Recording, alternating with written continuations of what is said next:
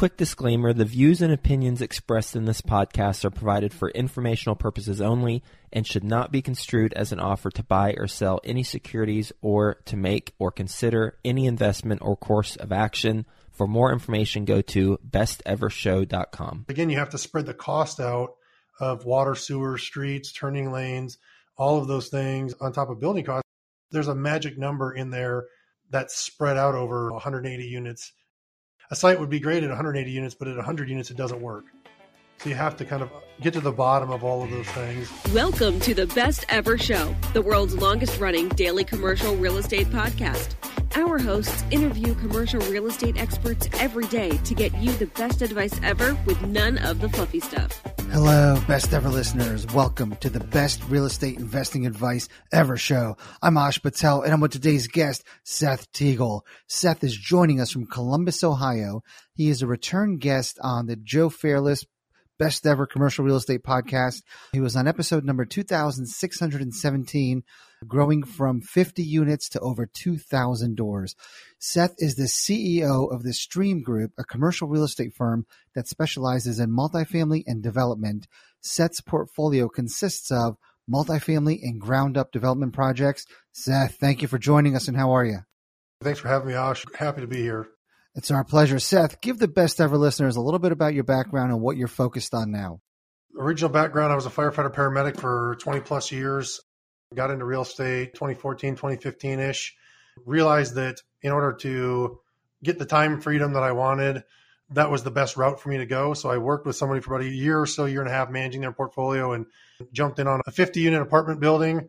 Back then, executed that plan, refied, made over $1 million in proceeds, bought my second one, and scaled from there to where we're at today, which is doing value-add multifamily really since then. But in the last few years, we've gotten more and more into development, and that's what we're primarily working on right now. Seth, you're also a fellow podcast host. Yes, it's like a hybrid of social media and great conversations with folks. So I'm not as well put together as you guys, but it accomplishes what I want. Good. All right, so what are you working on now? You've got a tremendous portfolio of multifamily. Are you still buying apartments? We would if we could find any that would pencil right now. I think that's the biggest thing. Even last year, we were really struggling to find anything that would work. So we've had development in our portfolio before doing ground up. There's 3 partners that are in the company now, and one of them comes with a really strong ground up development background. So we've been looking for opportunity for that. And obviously development takes a lot longer to plan. So over the last 2 years, we've been planning a couple of larger sites, and we're about to break ground on them at the beginning of the year. So it's really exciting stuff, and that's the big stuff that we have going right now. Is it multifamily that you're developing? One of the sites is in Heath, Ohio, which is about 25, 30 minutes from Columbus, and it is 150 acres that we had annexed, and then we had it parceled into single-family homes. So there's a large chunk, about 105 of the acres is single-family homes. There's about 20 acres or so that's assisted living. And then the remainder is going to be 180 units of multifamily, which ultimately for us was what we wanted to retain was the multifamily site. So while we were working on that deal, obviously Intel announced they were building here and things kind of went crazy. So right now we're in the process of selling off everything on that development site that's not multifamily. And then we'll break ground on those 180 units in early 24. What does it mean that you annex the land? Great question. In Ohio, there's villages, there's cities, and there's townships. And if you live in a township and your borders border a city, the city at any time can basically say, hey, we want that land, and they can absorb it, they can take it over. And they have the right to be able to do that. And townships can't say no. In this situation, this was 150 acres that were all congruent with the border of Heath. So we went to the city and said, hey, look, this would be a great site to develop. They agreed. We were able to get a TIF, which is a tax incentive built into this. They said we would like to see residential, multifamily, and this assisted living chunk. So we agreed to that layout. And in order to get utilities to the site, which were across the street, they had to take control of the land. So they went through the formal process with the county and the municipalities to basically take that land from the township. And now it's within the city limits. And now we can provide water and sewer to the site. Are you bringing all the utilities, all the entitlements to the land? Yeah, it's fully entitled right now. And then the only thing, we haven't done any horizontal moving of water and sewer. But like I said, the site was great because it was across the street. And the only reason I couldn't make that short jump was because of the annexation process. So it took a long time to get through that. But now that the city owns the land or owns the boundary of the city was moved out, they're able to move and put water and sewer there. How long did that process take? I would say probably a year and a half from the start of this being an idea all the way to closing. Our due diligence was dependent on the annexation going through, the tax incentives being granted, and then the plans being approved by the city. So we worked through all of that while we still had the project in contract. And then as soon as we knew that that was all going to be approved, we closed on the land.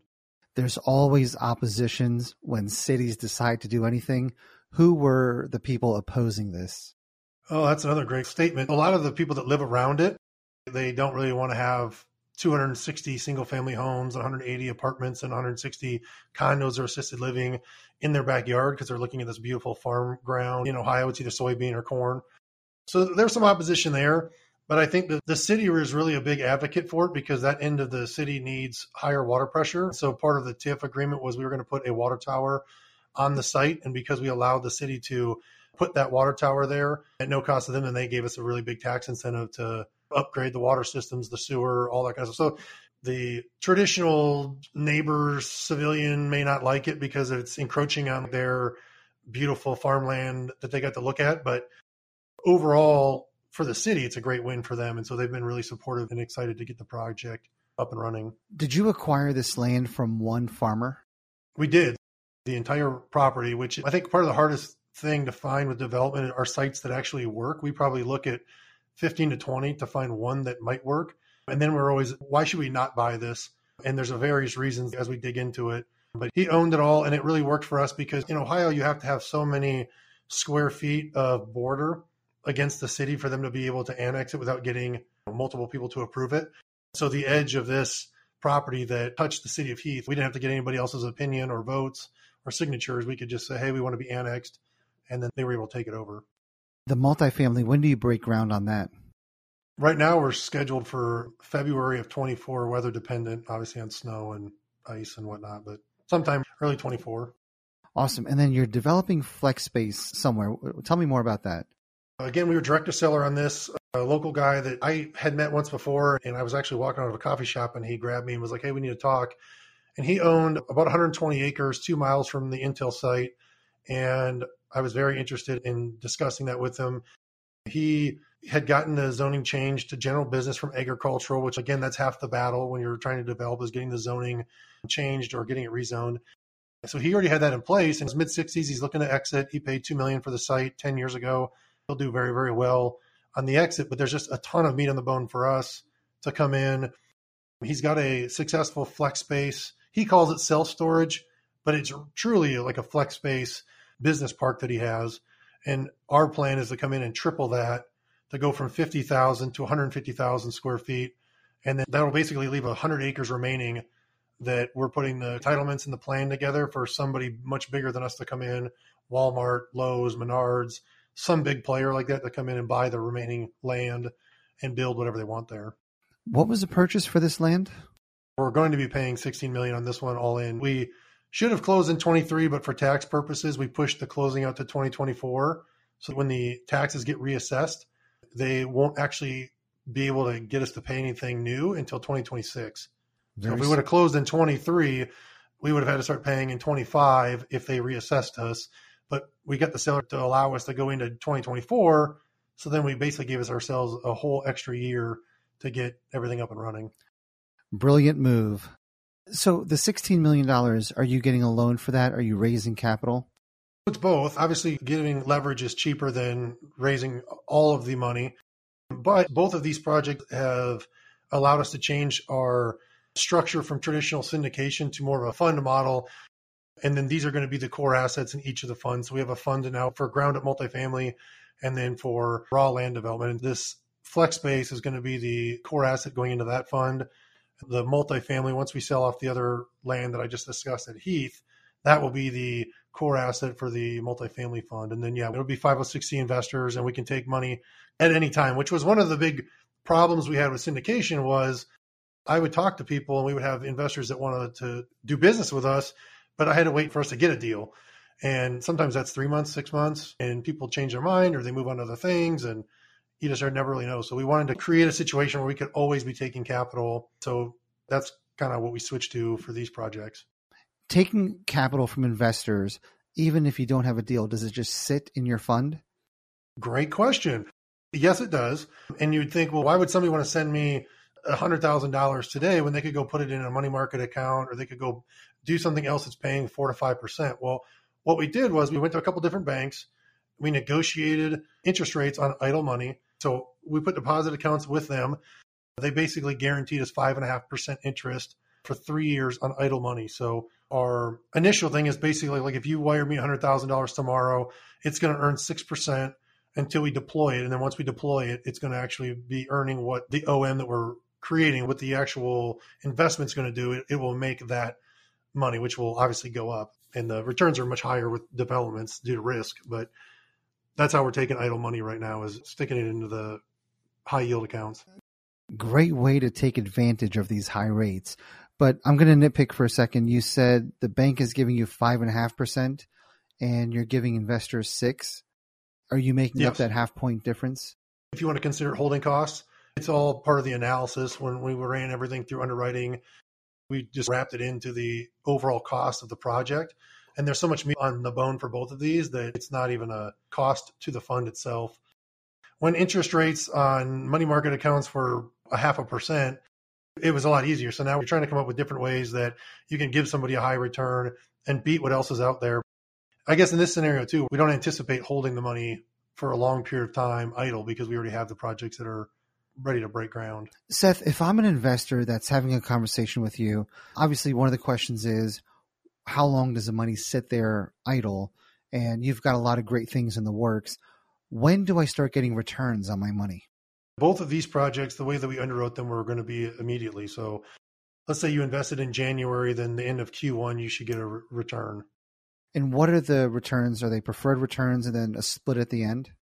Yeah, you're buying shares of the fund itself. So on a cellular level, it's a little bit different. But yeah, traditionally, it's still going to be a 70-30 split. I actually think the fund is 80-20 in this case, both of these. And then you're getting a return based on whatever equity you put in. The structure is no different really than the syndication model, but we're able to take money all the time. And then, like I said, the overall return will be much higher in the 30% range versus the traditional syndication, which is 15 to 18% is what I'm seeing right now, if people are putting stuff out. Yeah, that's a great point. The flex space buildings, what are they right now? Can you describe them? They're, I guess, in easiest form, if you know what a pole barn is, that's what it reminds me of. You know, he's a construction guy that built these himself with his crew.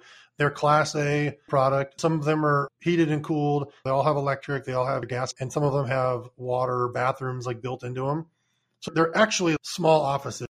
A lot of the tenants that he has right now, he's renting them out as if they're storage. But really what they are is, if you're an electrician, you're a plumber, you're some kind of contractor, you're a small business owner, you could rent a space there, have your own bathroom, have a small office, and then have a large, I'd have to look and see what the square footage is on a unit. But I always tell people, if you think of one that you could pull a motorhome into, or a large boat or something like that, people store heavy equipment there. People are running their plumbing businesses, and a lot of contractors that are running out of that right now. So the doors are 20 feet high.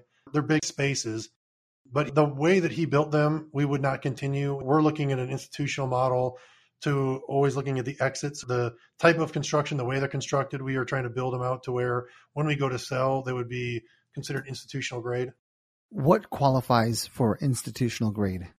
Well, obviously the pole barn style is not their favorite. We had some construction folks out, and they felt that the way that he built them, they're all made out of metal and they're very well put together. But mainly what we see is a lot of institutional grade likes brick and mortar, or more like concrete block, where it's like almost bomb proof.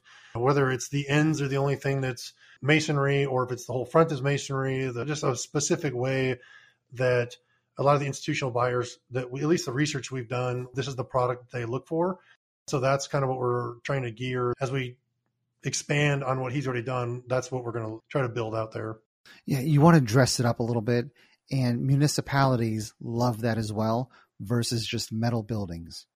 And that's the interesting thing. So working with the municipality, they have a whole economic development plan they put together last year. So they're very specific on the types of buildings, the types of signage. They have a vision for that area. So that goes back to the targeting land, is we target land that's already in those kind of pre-approved areas. So the zoning today could be agriculture, but if you go to the economic development plan that the township has approved or the city, you can look on there and say, these areas they say in the next 5 years are going to be developed. And then here's what they would approve. So then we start honing in on those chunks of land because it's just much easier to swim in that direction versus trying to go against them and fight them. And that's what you don't want to do, right? Is buy a piece of land that you can't get it zoned what you need. And then I wouldn't say it's worthless, but it's definitely not a good move on that part. So we really do part of our due diligence. Yeah, you want the city on board for sure. We'll get back to the show, but first, some sponsors I'm confident you'll find value in learning more about. Deciding how to invest your capital is more challenging than ever. That's why it's never been more important to partner with a company with a solid track record and that has thrived through various economic cycles. Companies like BAM Capital.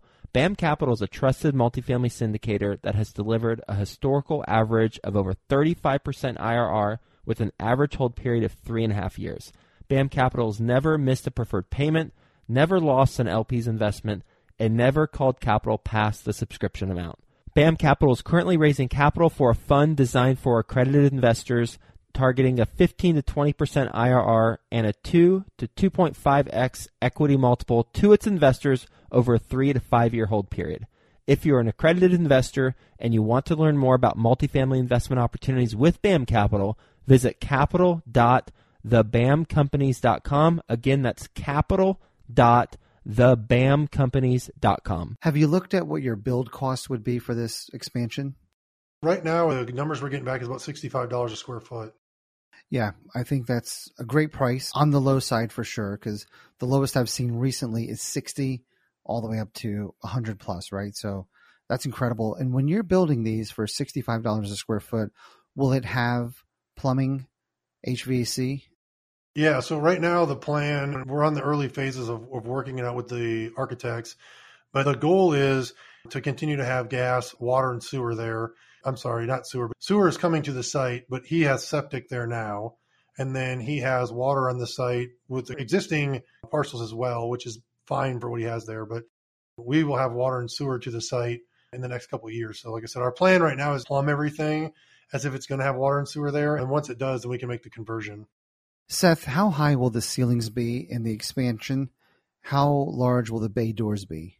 Right now, we're looking at 25 feet for the ceilings and then roughly 20 feet, and I could be misspeaking. It's like 20 or 21 feet. There's a specific metric on the truck size that you could back in. I can't think of it off the top of my head, but it's in the 20-foot range, which is kind of like standard.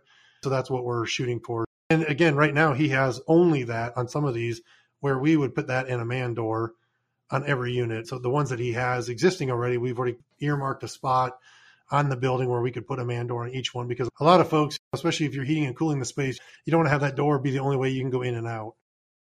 And what will you get price per square foot for rent? Oh, that's a good question. I'd have to refer to Tim, who does all my underwriting of the financial side. I know that he's getting about $2,000 a door right now. So I think we've looked at $2,500 a door.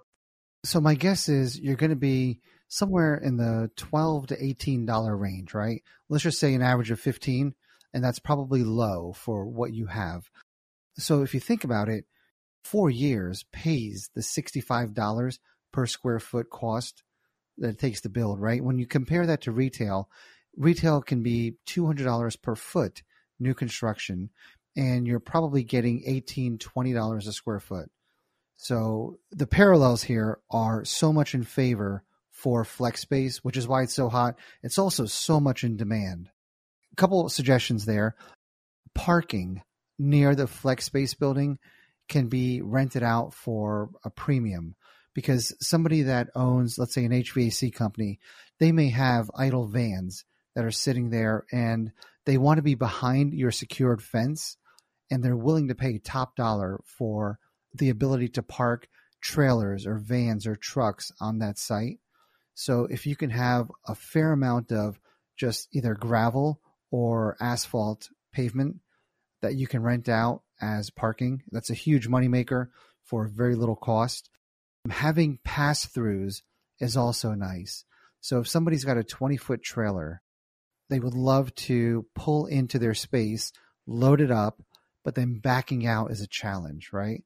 So having a pass-through can certainly attract other tenants, command a higher price. Yeah, that's a great observation. I don't know that I've even thought of that. But the beautiful part about this is that he's occupying, I want to say, around 8 acres of a 120-acre site. So we have a lot of room to be able to do different things. And I think that that's part of the value add for us. All of his roads are gravel. He doesn't have a lot of the features that you've talked about. There's a lot of ways for us to upgrade what he already has by putting in sidewalks, different things. There's, like you said, parking.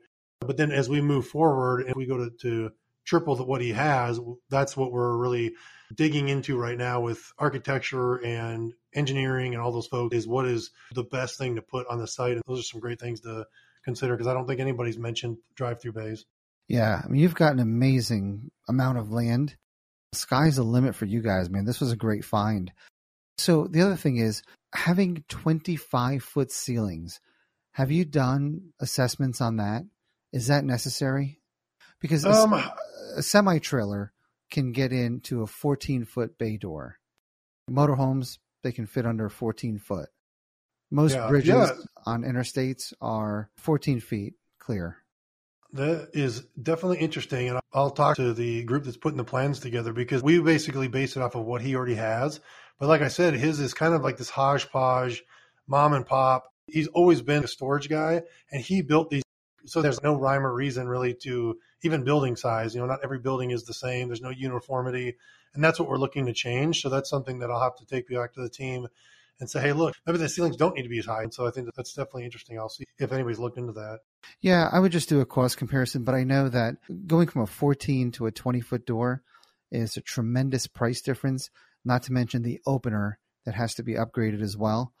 Mm-hmm. So a lot of new builds for Flex are 14-foot bay door, 16-foot ceilings. Interesting. And yeah, I'll make a note of that. Yeah, when you go over 20, that's when they have pallet racks and forklifts and 2,000 square foot space. I don't foresee somebody with forklifts and the need for that kind of storage. If that's the case, they're going to go rent a warehouse somewhere, right? Yeah, and it's interesting you say that, because the comparison properties that's in Columbus, that we rented space when we first started doing vertically integrated and we're doing the construction on the multifamily, we rented space from something that's similar to what we were talking about putting together here. And as we're talking and I'm thinking about this, I'm like, well, yeah, none of their bay doors were that high. They were tall. Now, you did have people that had forklifts, all the driveways and the roads were concrete, and you had people kind of zipping all over in that, but none of the units themselves were that tall. So it's interesting that you said that. And I'll talk to our architectural group and see what they're looking at. But that's one thing I like about development, is that I don't have to know everything. The architects you work with, the engineers, even the construction folks, most of the people that we deal with when we're renovating apartments, you're too small for the big construction players unless you're doing ground up. And you're too big for the little guys, but you're too small for the big guys. So you're kind of stuck in this weird in between, which is what forced us to bring on a bunch of staff to do our own renovations, because we found it was a lot more consistent and cost controlled by hiring people, giving them benefits, and we could just predict everything a lot better than it was continuing to use outside subcontractors and whatnot. Yeah, that's a great philosophy. The last thing I'll tell you is having that 25-foot clear span ceiling, it's just a lot more space to condition as well, right? In terms of forklifts, certainly forklifts are valuable for HVAC companies, plumbing companies, moving heavy equipment. So I've seen a number of these flex space properties that have forklifts that are communal. Anybody can go and grab the forklift, use it, and put it back to charge when they're done. Yes. That's a great benefit. I'm sure you could charge more for your space by having that. Seth, with all of these projects that you have going on, are you still bullish on multifamily, or do you think you're going to divert away from that?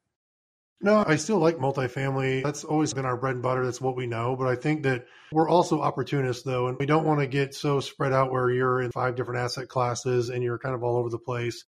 Up until this specific opportunity, everything's been multifamily. So I think that you can still make the numbers work. I think it's great. But I will say that I've sat through a couple of your classes as well, and some of the returns that you're getting on the things beyond multifamily are crazy.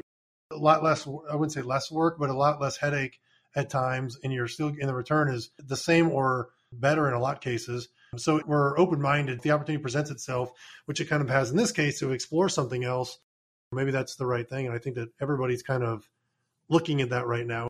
If you're still trying to move forward in the real estate space, you kind of have to look at diversifying a little bit right now because, as you know, multifamily is just so saturated with everybody that's the one thing that they go to or they think of, but there's a lot of meat on the bone and some of these other types of assets that this might be the first of many we do after this.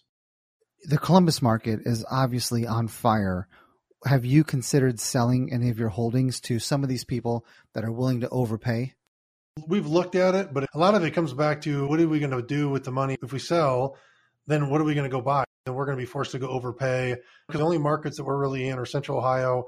We're looking in Jacksonville, Florida, and then we've got ties to Salt Lake City, Utah. So we've looked out there at some different things, but we've really gone very deep in our market instead of expanding out.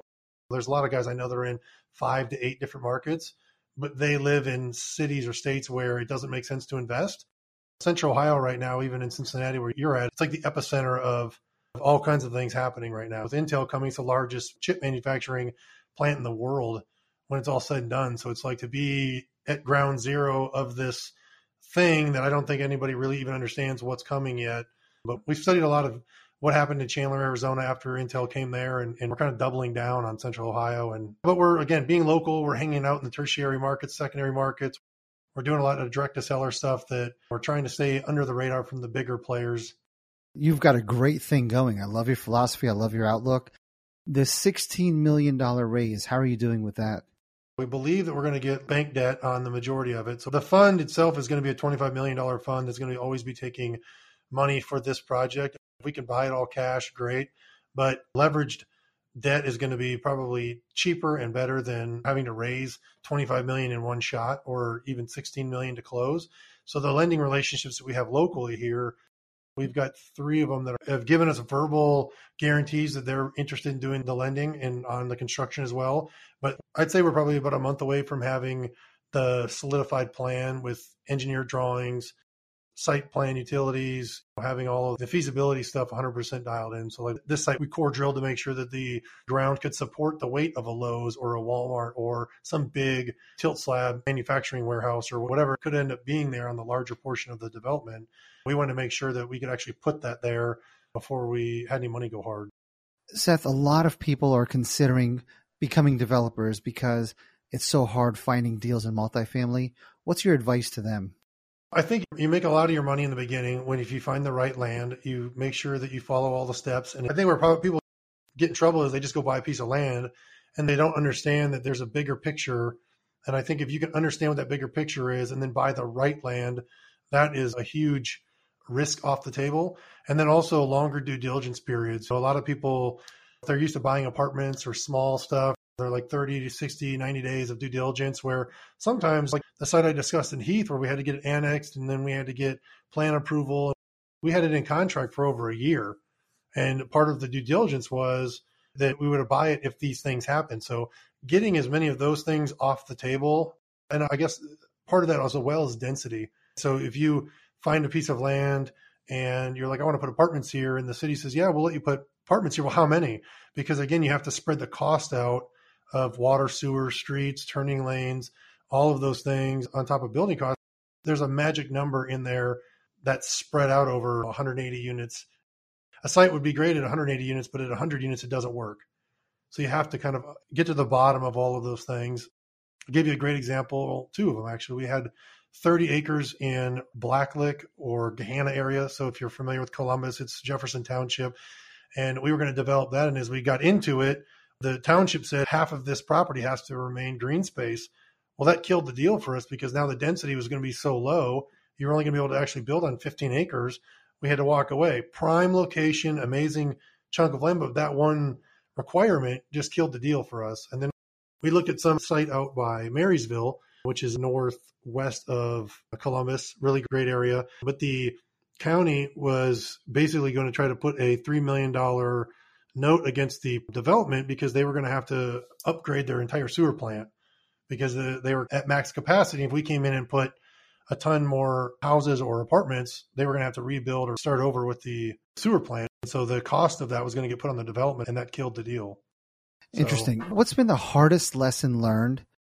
Multifamily, you get excited, you find the deal, you underwrite it, you get it in a contract, and I feel like it moves quicker. And land development, it's a snail's pace. All the work, and I feel like all the money is made in the front end, doing all the research and the due diligence and all of those things. From the time you break ground until it's complete, you get your certificate of occupancy, and then you get its apartments, you get it leased up, and that's what moves quickly. But it's the lag time between finding a piece of land and getting through all the hoops to actually put a shovel in the dirt. Yeah, and you're relying on everybody else's timeline. Yes. It's like watching paint dry. Awesome. Seth, listen, I can't thank you enough for your time today. Come back. I want to hear how both of your deals progress. Love to have you back, and thank you for your time today. Absolutely. Thank you for having me. Best ever listeners, thank you for joining us. If you enjoyed this episode, please leave us a 5-star review. Share this podcast with someone you think can benefit from it. Also, follow, subscribe, and have a best ever day. Hi, best ever listeners. Joe Fairless here again. And one last thing before you go, would you like to receive a short weekly email with proven tips from experienced investors, free tools and resources, and a roundup of the week's most relevant news and best ever content? Well, if so, join the community of nearly 15,000 commercial real estate passive and active investors who receive the best ever newsletter. Just go to bestevercre.com/access and you'll get the very next one. I hope you enjoyed this episode. And as always, thank you for listening and have a best ever day.